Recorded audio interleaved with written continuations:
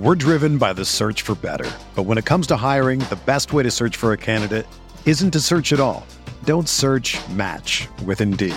Indeed is your matching and hiring platform with over 350 million global monthly visitors, according to Indeed data, and a matching engine that helps you find quality candidates fast.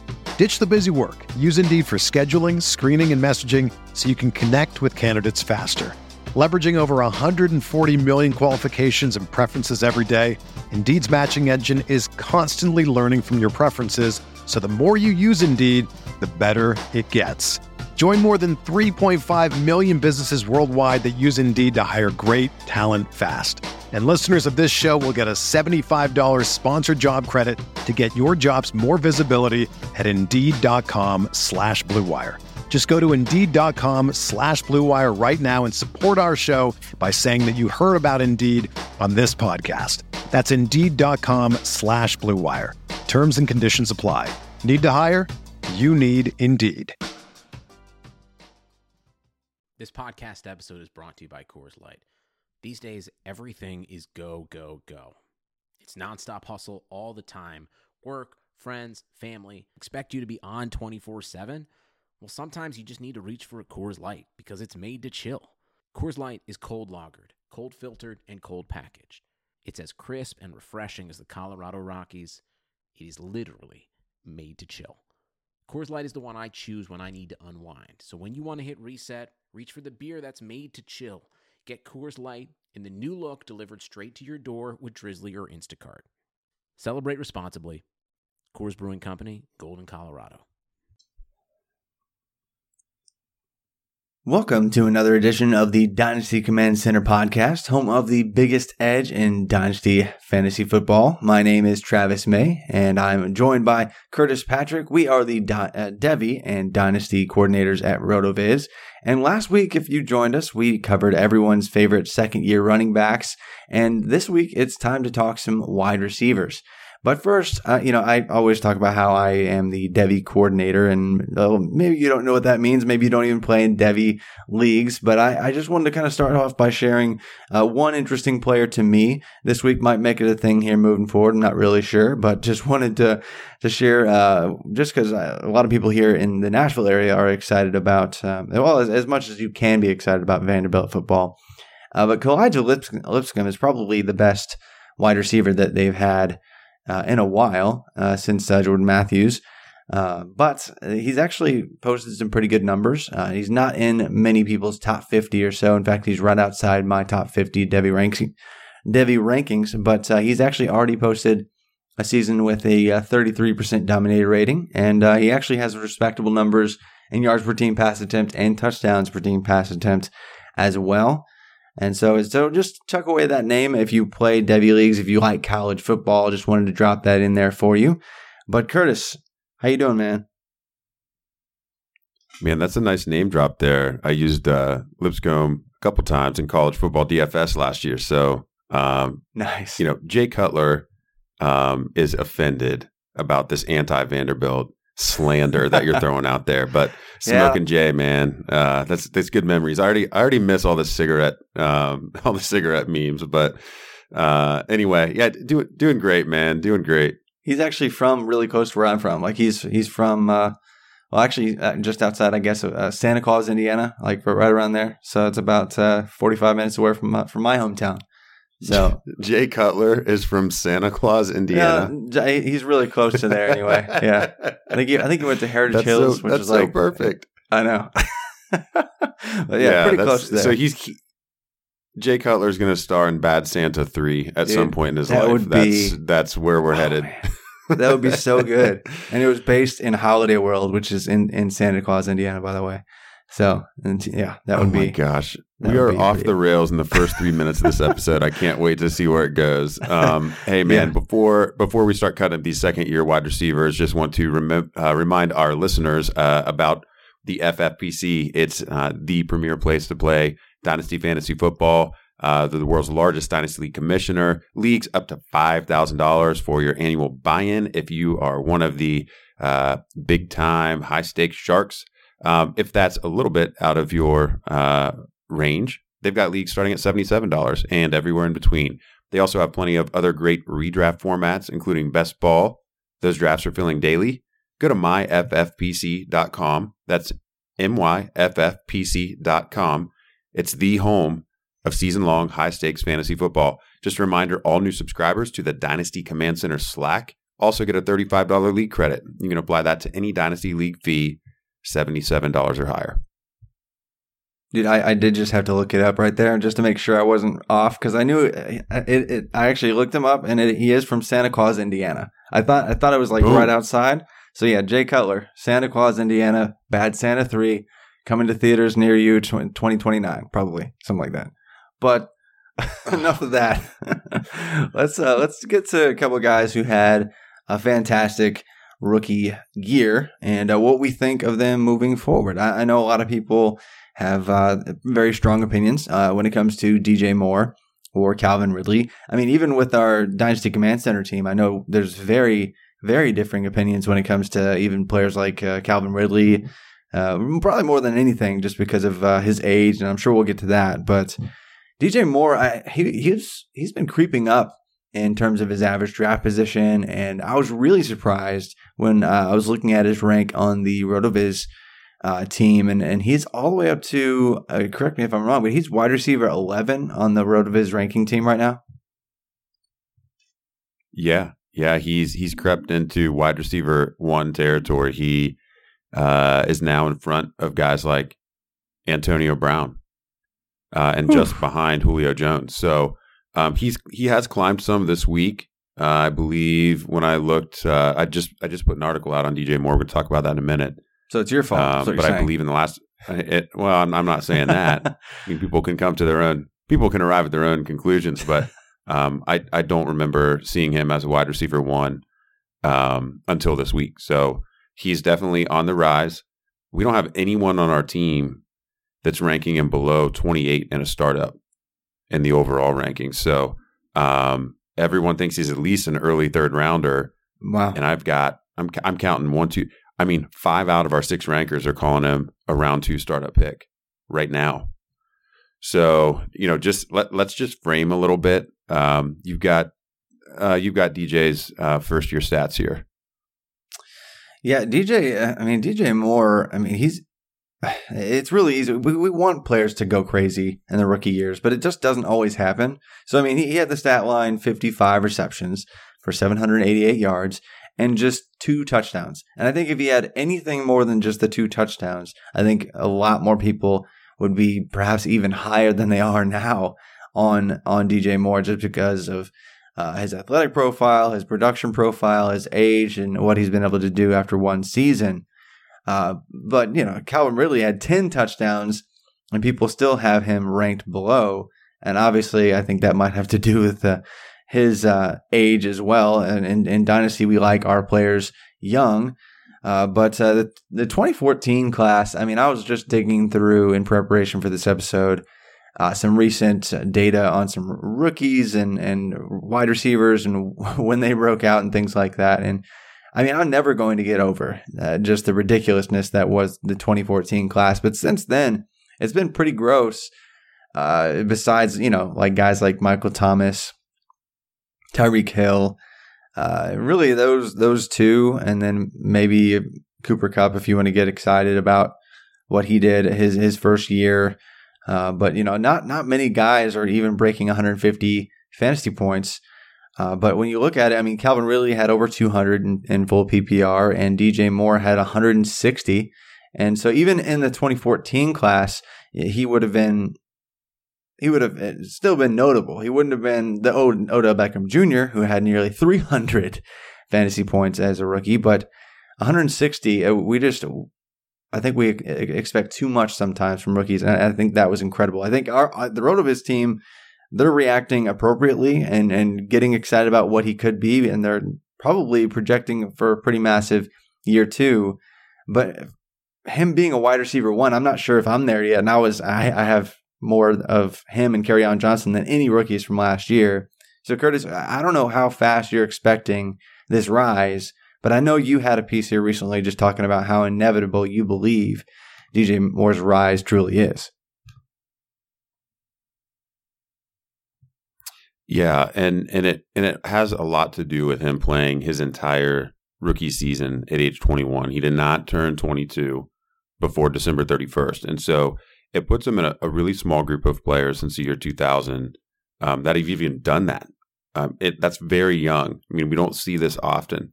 You're talking about guys who have declared early, so a lot of these. To be fair, a lot of these names are good anyway. If you're going to declare and be able to make an NFL roster and spend the whole season there at age 21, I think there was only 43 players in the cohort. But when I started sorting through it, started to see some thresholds that looked like they might lead to something.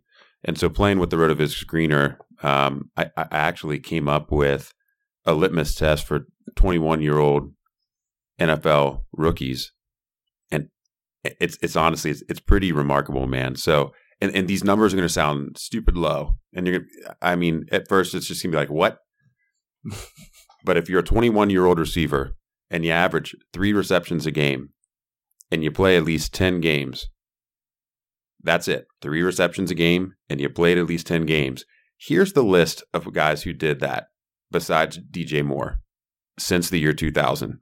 Larry Fitzgerald, Percy Harvin, Jeremy Maclin, Hakeem Nicks, Josh Gordon, Keenan Allen, DeAndre Hopkins, Brandon Cooks, Mike Evans, Allen Robinson, Sammy Watkins, Amari Cooper, and Juju Smith-Schuster. That's it.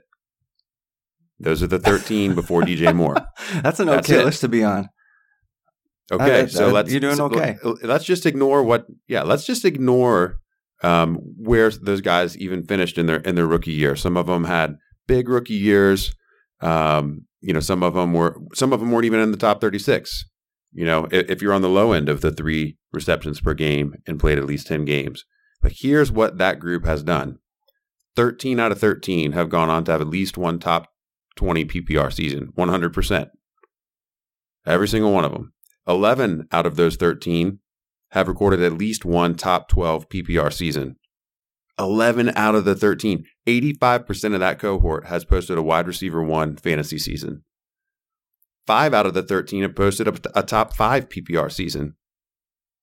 And 5 of the 13 posted a wide receiver 1 season the next year, their second year in the NFL, age 22 season. 5 out of the 13. So, DJ Moore, for one, based on the guys who have done this before him, 38.5% of those guys were wide receiver 1s the second year. So I think we immediately have to start thinking about what's the path for DJ Moore to do that this year. But even if he doesn't, he would be the first guy that met that threshold to not post a top 20 season if he doesn't go on and do that at some point in his career. So if DJ Moore posts a top 20 PPR season this year, what's going to happen to his Dynasty ADP? I think that the RotoViz team's already kind of priced in what would happen if you see a 22. What happened to Juju? Juju was wide receiver 20 in his first year, and he just exploded. And then wide receiver 8. And were we thinking that he had that type of upside with Antonio Brown there and Martavis Bryant there? Remember back in 2017 when he was still a thing? Oh, man. You couldn't. It was kind of hard to see the path to that. And Le'Veon Bell still in the offense. A lot of things can change in a short amount of time in the NFL. Yeah. So I'm not going to question. I'm not going to question his place in that group. His name shows up with these other names. That's good enough for me. When we're talking about like Hakeem Nicks as one of the least desirable names on that list, and he had 2 top 12 PPR seasons in his career before he was derailed by injury. Seriously, in his second and third seasons. Yeah. He went from 33.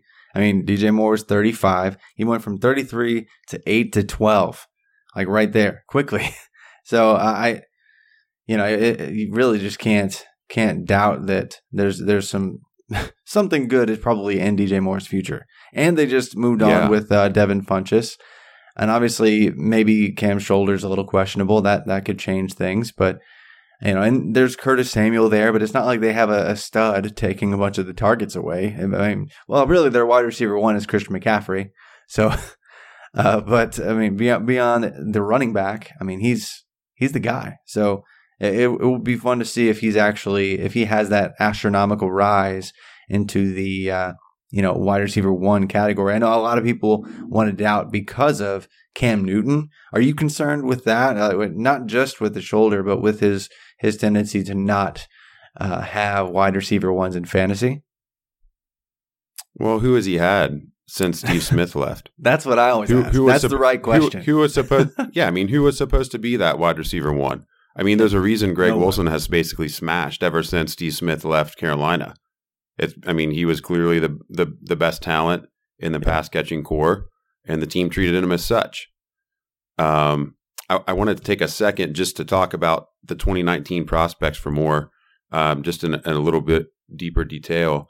The 13 other wide receivers in that cohort, they averaged an extra 23 receptions in their second year.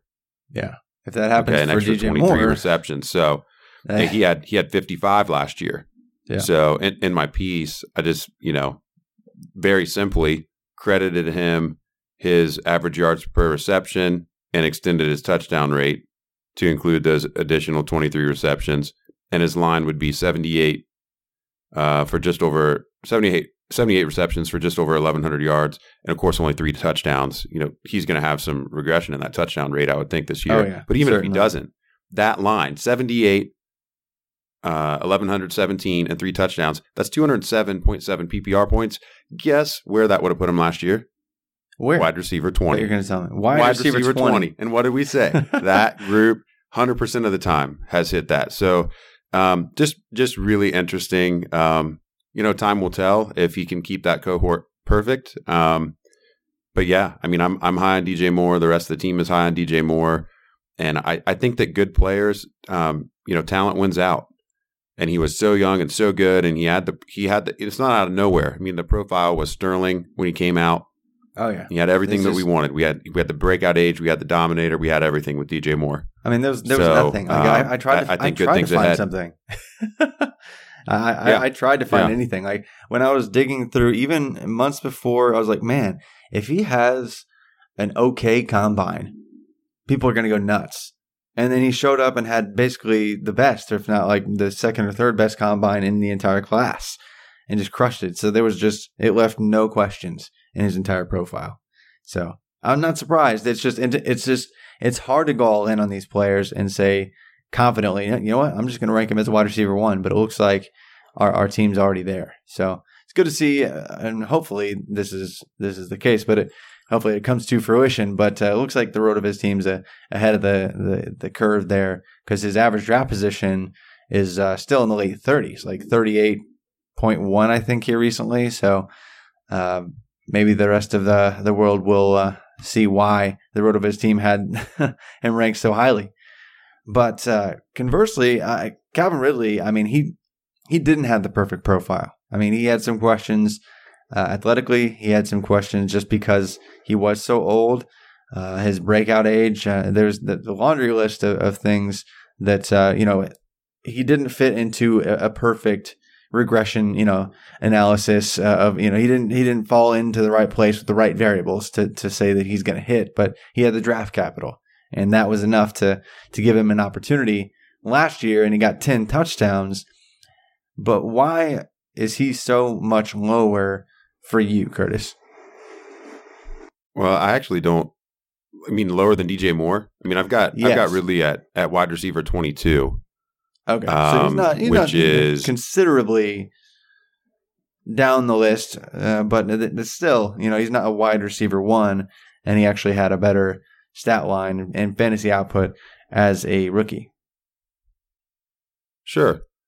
He's also going to have to contend with Julio Jones for a couple more years. Overall, I think he's in a more desirable offense. So I don't think being the wide receiver 2 in Atlanta, or even if Ridley ascends a little bit more, the wide receiver 1B, that's not a bad place to be. Matt Ryan's propped up some really big stat lines with that scenario in the past with Julio and Roddy White. Then even Mohamed Sanu has been a valuable and probably underrated fantasy flex player for several seasons in that offense. So, obviously, I think touchdown regression is coming for Ridley this year.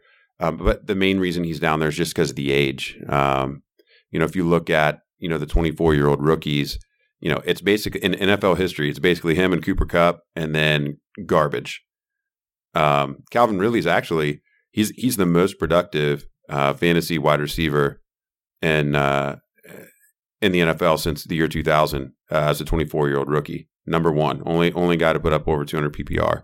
So, I think he's king of the mountain.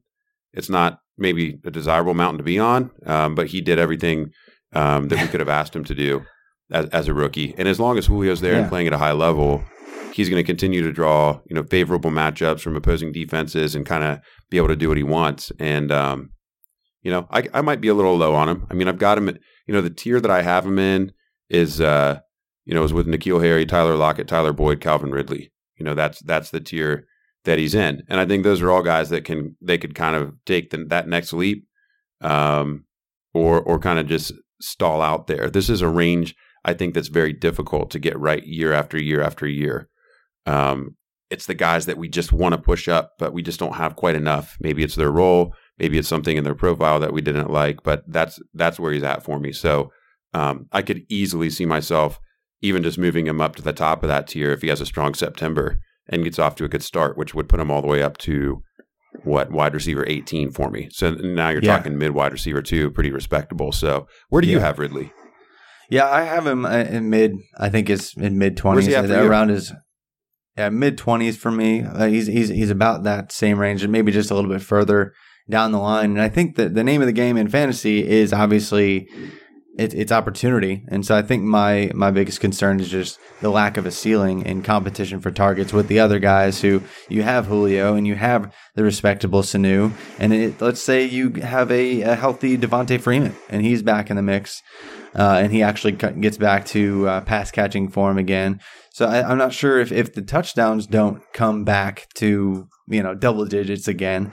I'm concerned that he just kind of caps out where he is. And so I think a lot of people might, even though he might have another 800-yard season, if he has 800 yards and 5 touchdowns or so, then he falls into the Corey Davis category of production, and people are all of a sudden concerned. So that's where I am. He's just less safe for me. Obviously, I was still impressed by his game. I love to watch him run routes. I think he's a really talented football player, but just objectively speaking, you can't get as excited about him. But do you have anything more to say on Ridley, or do you want to move on to the other 3 guys we want to get excited about? Well, the last thing I would say in terms of opportunity, I mean, Mohamed Sanu, he is a nice player. They have the chemistry, he and Ryan, but he had 94 targets last year. And I think we're going to find out in the first month how good the team really thought Ridley was. I mean, he actually out-targeted Ridley by 2 targets last year. And they had almost identical stat lines other than the touchdowns. I mean, I think there's room, if the team really believes that Ridley was a difference maker, and those stats weren't just a product of being in a high-flying offense, if they really believe that, he's going to see more targets steered his way. I mean, we could see a situation where Matt Ryan's propping up, multiple wide receiver ones. I mean, I think that's range of possible outcomes if the team treats Ridley that way. I mean, I think he certainly could be a guy that could find his way to 125, 130 targets to offset some of the touchdown regression if the team opts to use Sanu a little differently and pushes him down into the, maybe Sanu only gets like 4 targets a game this year and the rest goes to Ridley. So we have to look at both sides of the coin there. I feel pretty comfortable with where I've got him given, that if his role doesn't expand, he's probably likely to score fewer touchdowns. But if his role did expand, he's in a spot where I can move him up easily without much, without really giving it much more thought. So that's where I'll leave it with Ridley. Yeah. I think that's good points across the board. I think that there's lots of potential for things to just shift slightly in his favor target-wise. I completely agree. But it's hard to predict right now, but analytically speaking, he doesn't fall in a very fair tree of expectations. I guess he's not in a good branch with a whole bunch of other people around him that we've seen succeed at a high level before. But we've outlined that probably enough. But how about you tell our listeners how they can get some free money? Free money, $25 free on us with code VIZ25 in the Yahoo Daily Fantasy Sports lobby. You got to check out Yahoo Daily Fantasy Sports if you haven't been playing. I've been hammering PGA every week. It's been really fun. Yahoo has GPP contests that have max entry limits of 10 per player. They've got quick match for head-to-heads where you can get paired up with random other users based on their experience and their win-loss record. You can play a traditional head-to-head, but if you want to avoid going up against people that are just total degens and smash it every week, you can use that quick match feature. Highly recommend that. The lobby's also full of Major League Baseball right now. Of course, we don't have any NBA, NHL, or NFL, but there are big things coming there. You can try your hand at PGA at Yahoo DFS with $25 free on us. Use code VIZ25. Go to yahoo.com/dailyfantasy today and start your journey.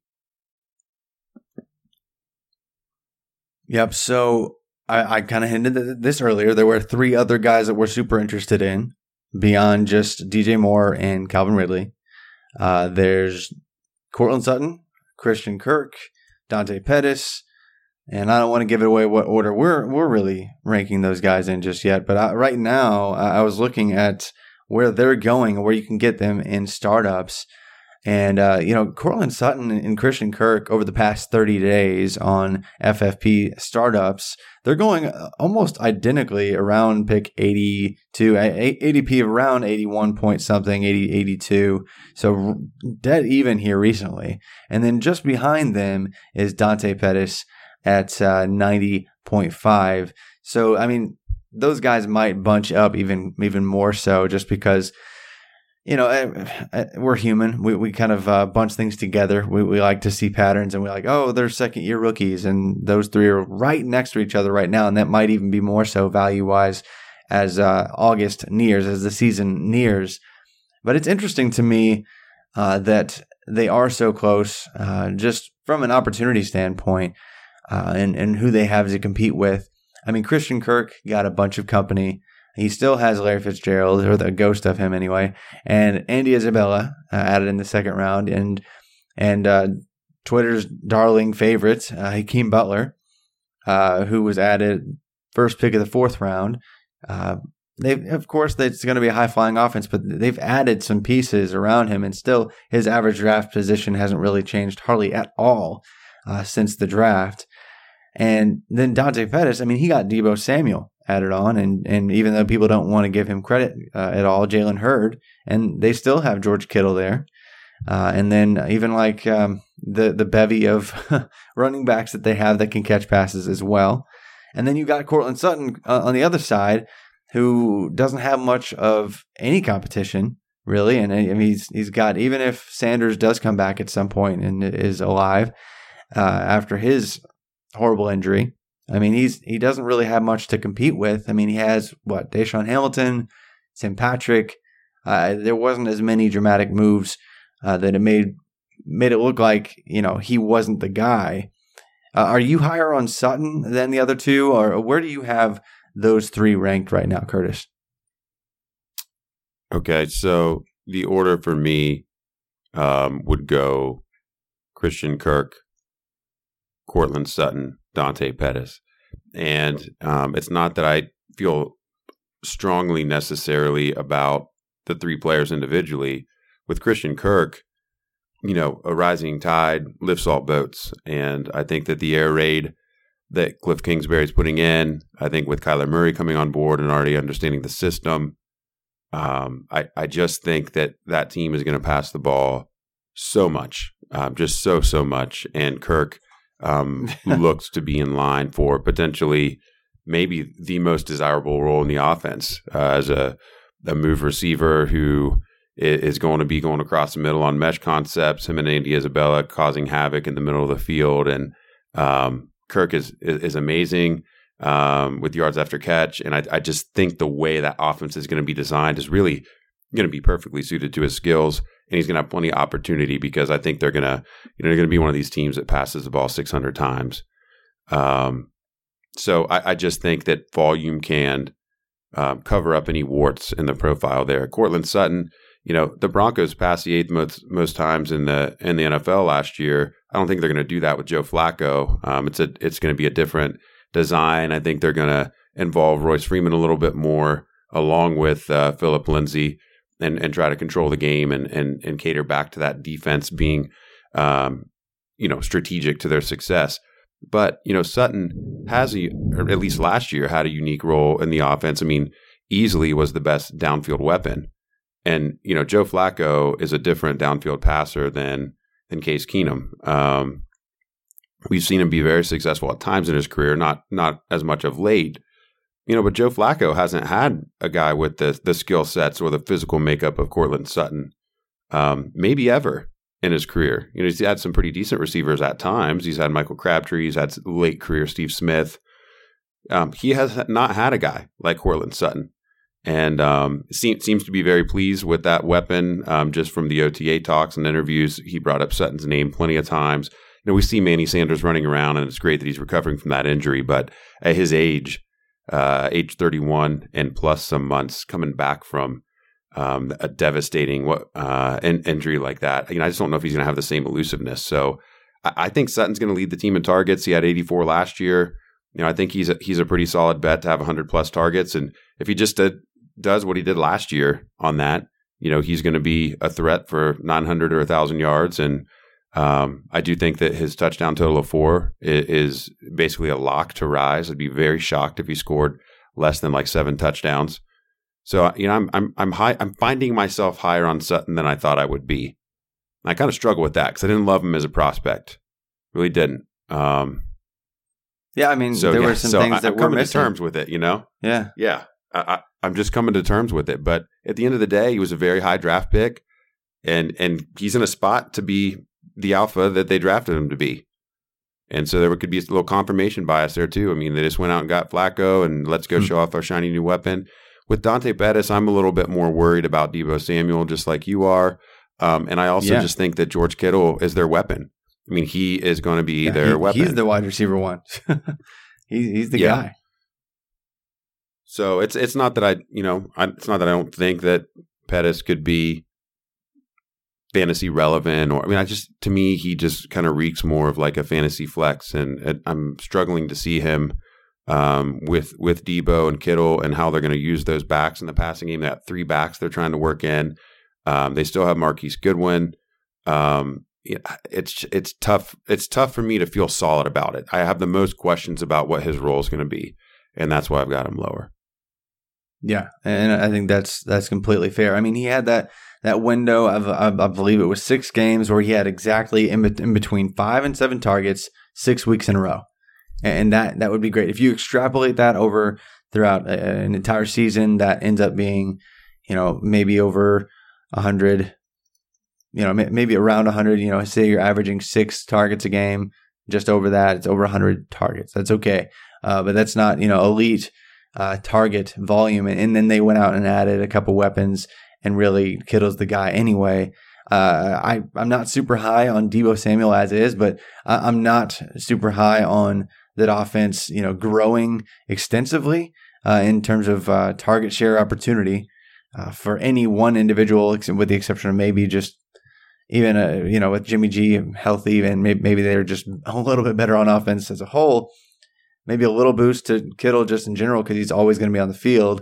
The wide receivers, I think that's just going to be a mishmash. I'm not really sure who to go all in on there.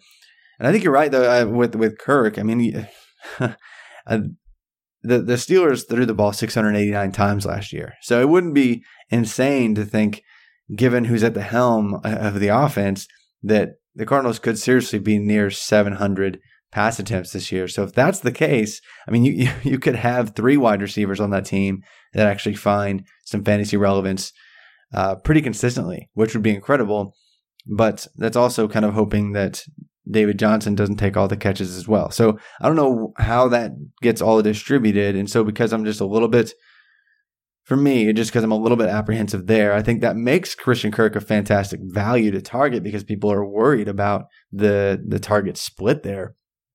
But I think I have Sutton just a little bit higher just because I do believe that offense isn't going to completely change. I believe that they could take a step back. In fact, I bet you would have won a bunch of bar bets if you said that the Broncos actually threw the ball the 8th most times last year. I think that no one would have even believed you.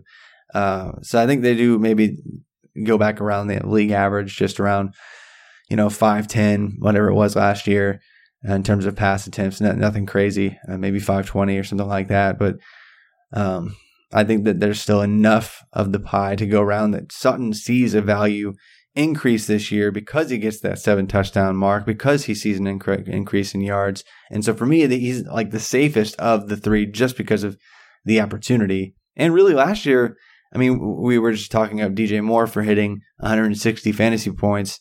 I mean, Courtland Sutton had 136, I think, 137, somewhere like just shy of 140 on the year, and he wasn't even really used right away. So I don't know. I like his chances given what we know between the three right now. But beyond those three, is there anybody else that you're finding yourself kind of gravitating towards? I know your article, I think you had one that obviously you liked. I don't know if you want to share about him or not, but anybody besides the 5 we mentioned tonight that you're looking to go out and buy? I'm going to say one more thing about Dante Pettis that gives me a little pause. He didn't play with Jimmy Garoppolo at all last year, really. I mean, he did. He got on the field in the first couple of weeks, but that streak of games you mentioned, that was all post Garoppolo injury. So we've never really seen, what's that chemistry look like? They haven't done anything meaningful in the regular season together yet. So totally true. So I think we've got to let that settle. But of some of these other year 2 names, when I was doing my my research on this 3 and 10 rule, if I move the screener down to 6 games with 3 receptions for that same age 21 wide receiver group, since the year 2000, only one more name jumps into that list, and it's Kiki Kute. And that's tough for me because Will Fuller has popped so much when he's been healthy, but that's been few instances and far between.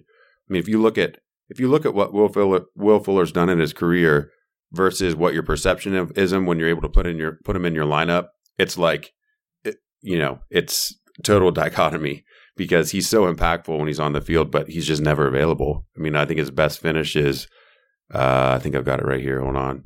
Something like wide receiver 60 or something if you look at season long. Will Fuller, 62, 60, and 90 in his 3 years.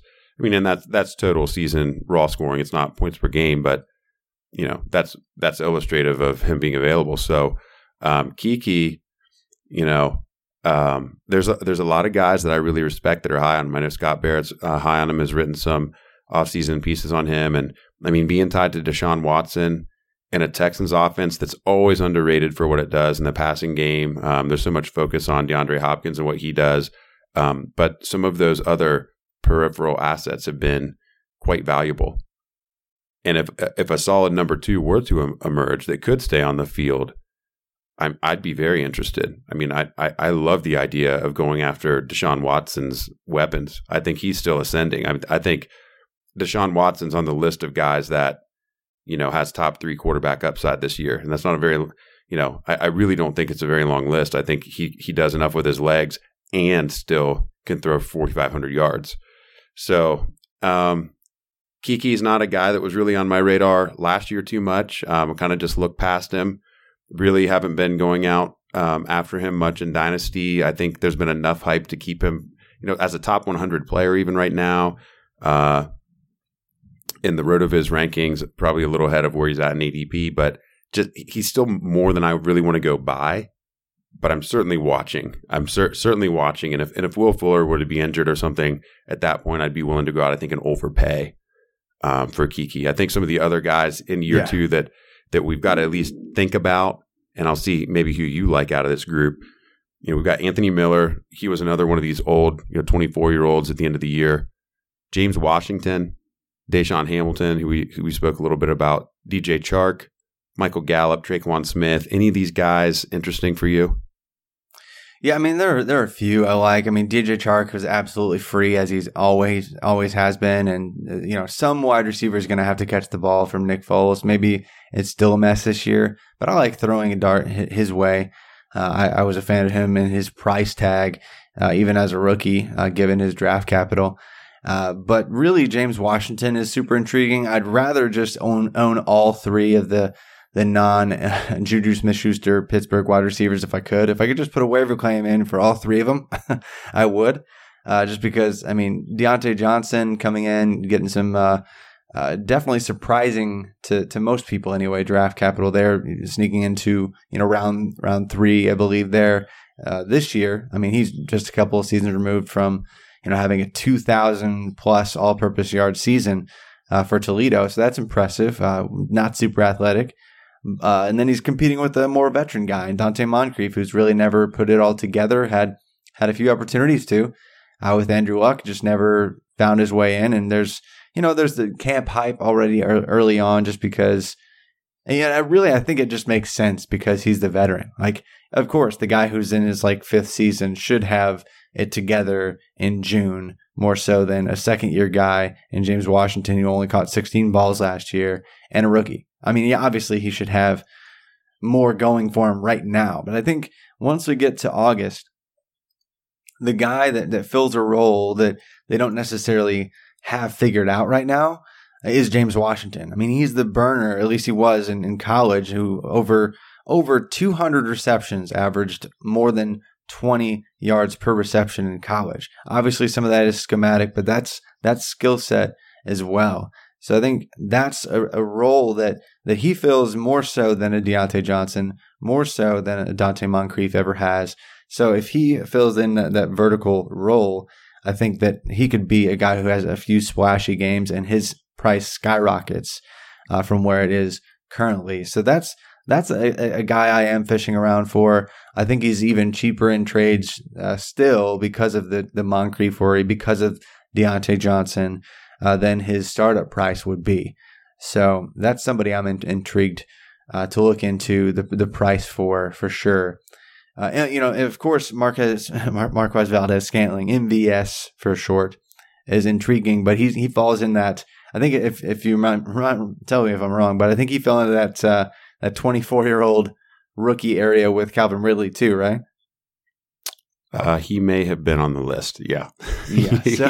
He may be in that cohort, that undesirable cohort. But hey, I want to throw a couple names your way because this whole Steelers thing, it's kind of grinding my gears a little bit. So 6 weeks ago, we hear reports that James Washington has showed up to camp and he's trimmed down and he's 207 pounds or something, or 210 pounds. He's dropped 10 or 15 pounds. And everyone's like, oh man, you got to get James Washington. They have to fill all these Antonio Brown targets and Juju's going to get 160 and Jay Wash is getting 100. Just watch it. And then, so we fast forward a month and now James Washington is garbage because of one beat report saying that Dante Moncrief has looked really good in the OTAs. Now I'm not going to claim to have this figured out, but I want to remind the people of what the Steelers have done when they bring in these free agent wide receivers. I think he fits a bit of a mold for them. So their last 2 stabs that they threw at kind of these upside guys that have never achieved it before getting to Pittsburgh: Darius Hayward-Bay, Justin Hunter. Are they going in the Hall of Fame with the Steel City logo on their helmet? No. So, let's just be careful here. What are the Steelers renowned for? The Steelers are renowned for drafting wide receivers year after year after year, teaching them their system, and then they break out. It's what's happened forever, for 10, 15 years. Go all the way back to Mike Wallace. And it's not even, the early round guys. Many times they've hit in round 3 or later. Emmanuel Sanders, Antonio Brown. Going back even with some of the higher draft picks, Antonio Holmes. These guys know how to draft and develop wide receivers. And most of the time they don't hit as rookies. Very few times. They're patient with their rookie wide receivers. Now, objectively, James Washington was awful last year. There's no sugarcoating it. He was one of PFF's worst graded wide receivers last year. So, there's nowhere to go but up. But I think just handing this crown of 100 targets to Dante Moncrief or to Deontay Johnson as a rookie I think is extremely misguided. And if we look at what the Steelers have done in their history, everything would point to James Washington getting the chance to fail there before anyone else would see those targets. I mean, I'll buy a Vance McDonald narrative before I'll buy Dante Moncrief is just waltzing into 100 targets this year. So it's going to be interesting to see how things go in camp. Ignore these stupid beat reports right now. We need to see where are the snap counts in combined practices with other teams. Who's with the first team snap counts? Who's with the first team snap counts in preseason? Who's playing more with the second team? You know, those are the things that we need to be paying attention to. Nothing we've seen now is actionable other than, you know, it's actionable if somebody decides that it is. None of it has meant anything yet, other than James Washington's now cheaper than he was 6 weeks ago because Moncrief's the flavor of the week. Thank goodness. Thank goodness for hype. Thank goodness for the summer. You know, just it gives us some great opportunities to go steal guys that shouldn't be as cheap as they are. But you know, it's always Dante Moncrief. Can you remind me? I'm sorry, I'm not done on this stupid Moncrief thing. You know, wasn't he going to go in and save the Jacksonville Jaguars last year? Wasn't he different than like everyone that was on their team? How'd that end out? How long did he stay there? I think one season. I think that's what it was. So, yeah. I mean, he's played. We can't even give him the quarterback excuse. He's played with good quarterbacks before. He's had Andrew Luck. It's not like, you know, Roethlisberger is the first decent player, you know, he's had under center. I'm just, you know, be careful. Yeah, exactly. And, I'm done. I actually said, you know, we should have like a bonus segment, an hour extra, just Moncrief rant. But we'll maybe see that if that's interesting to some of the guys in the premium Slack and see if we can just get that going. I think that would be prime listenership for sure. Just me and you and like three guys, channel, rant, just slandering Moncrief. Yeah, I think that'd be great.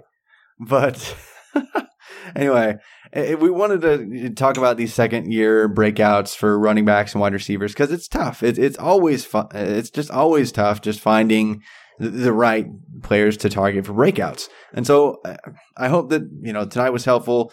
Maybe for your confirmation bias, maybe to just objectively take a look at some players that you might want to go out and buy or trust. But always remember, you can always reach us on Twitter.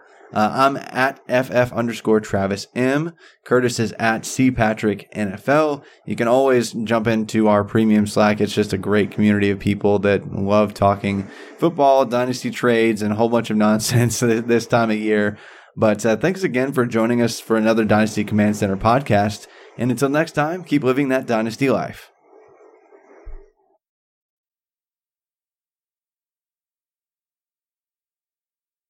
Yeah, that was good. I'm sure that my Sugar Ray Leonard, Roberto Duran, Marvelous Marvin Hagler, and Thomas Hearns. Legends, whose four-way rivalry defined one of the greatest eras in boxing history. Relive their decade of dominance in the new Showtime sports documentary, The Kings, a 4-part series premiering Sunday, June 6th, only on Showtime. Whether you're a world-class athlete or a podcaster like me, we all understand the importance of mental and physical well-being and proper recovery for top-notch performance. That's why I'm excited that Unified Healing is sponsoring podcasts on the Blue Wire Network. Unified Healing is a new and super innovative global network of wellness centers powered by Energy Enhancement System, or EE System. If you haven't heard of the EE System yet, then you'll want to listen up. This technology promotes wellness, deep relaxation, purification, and rejuvenation. Wherever you are across the globe, access to a center is easy and affordable. Interested in experiencing the EE System technology for yourself? Go to unifiedhealing.com/bluewire to learn more and find a center near you. That's unified, UNIFYD, healing.com/bluewire. No material or testimonials on the Unified Healing website are intended to be viewed as medical advice or a substitute for professional medical advice, diagnosis, or treatment. Always seek the advice of your physician or other qualified healthcare provider with any questions you may have regarding a medical condition or treatment and before undertaking a new healthcare regimen, including EE System.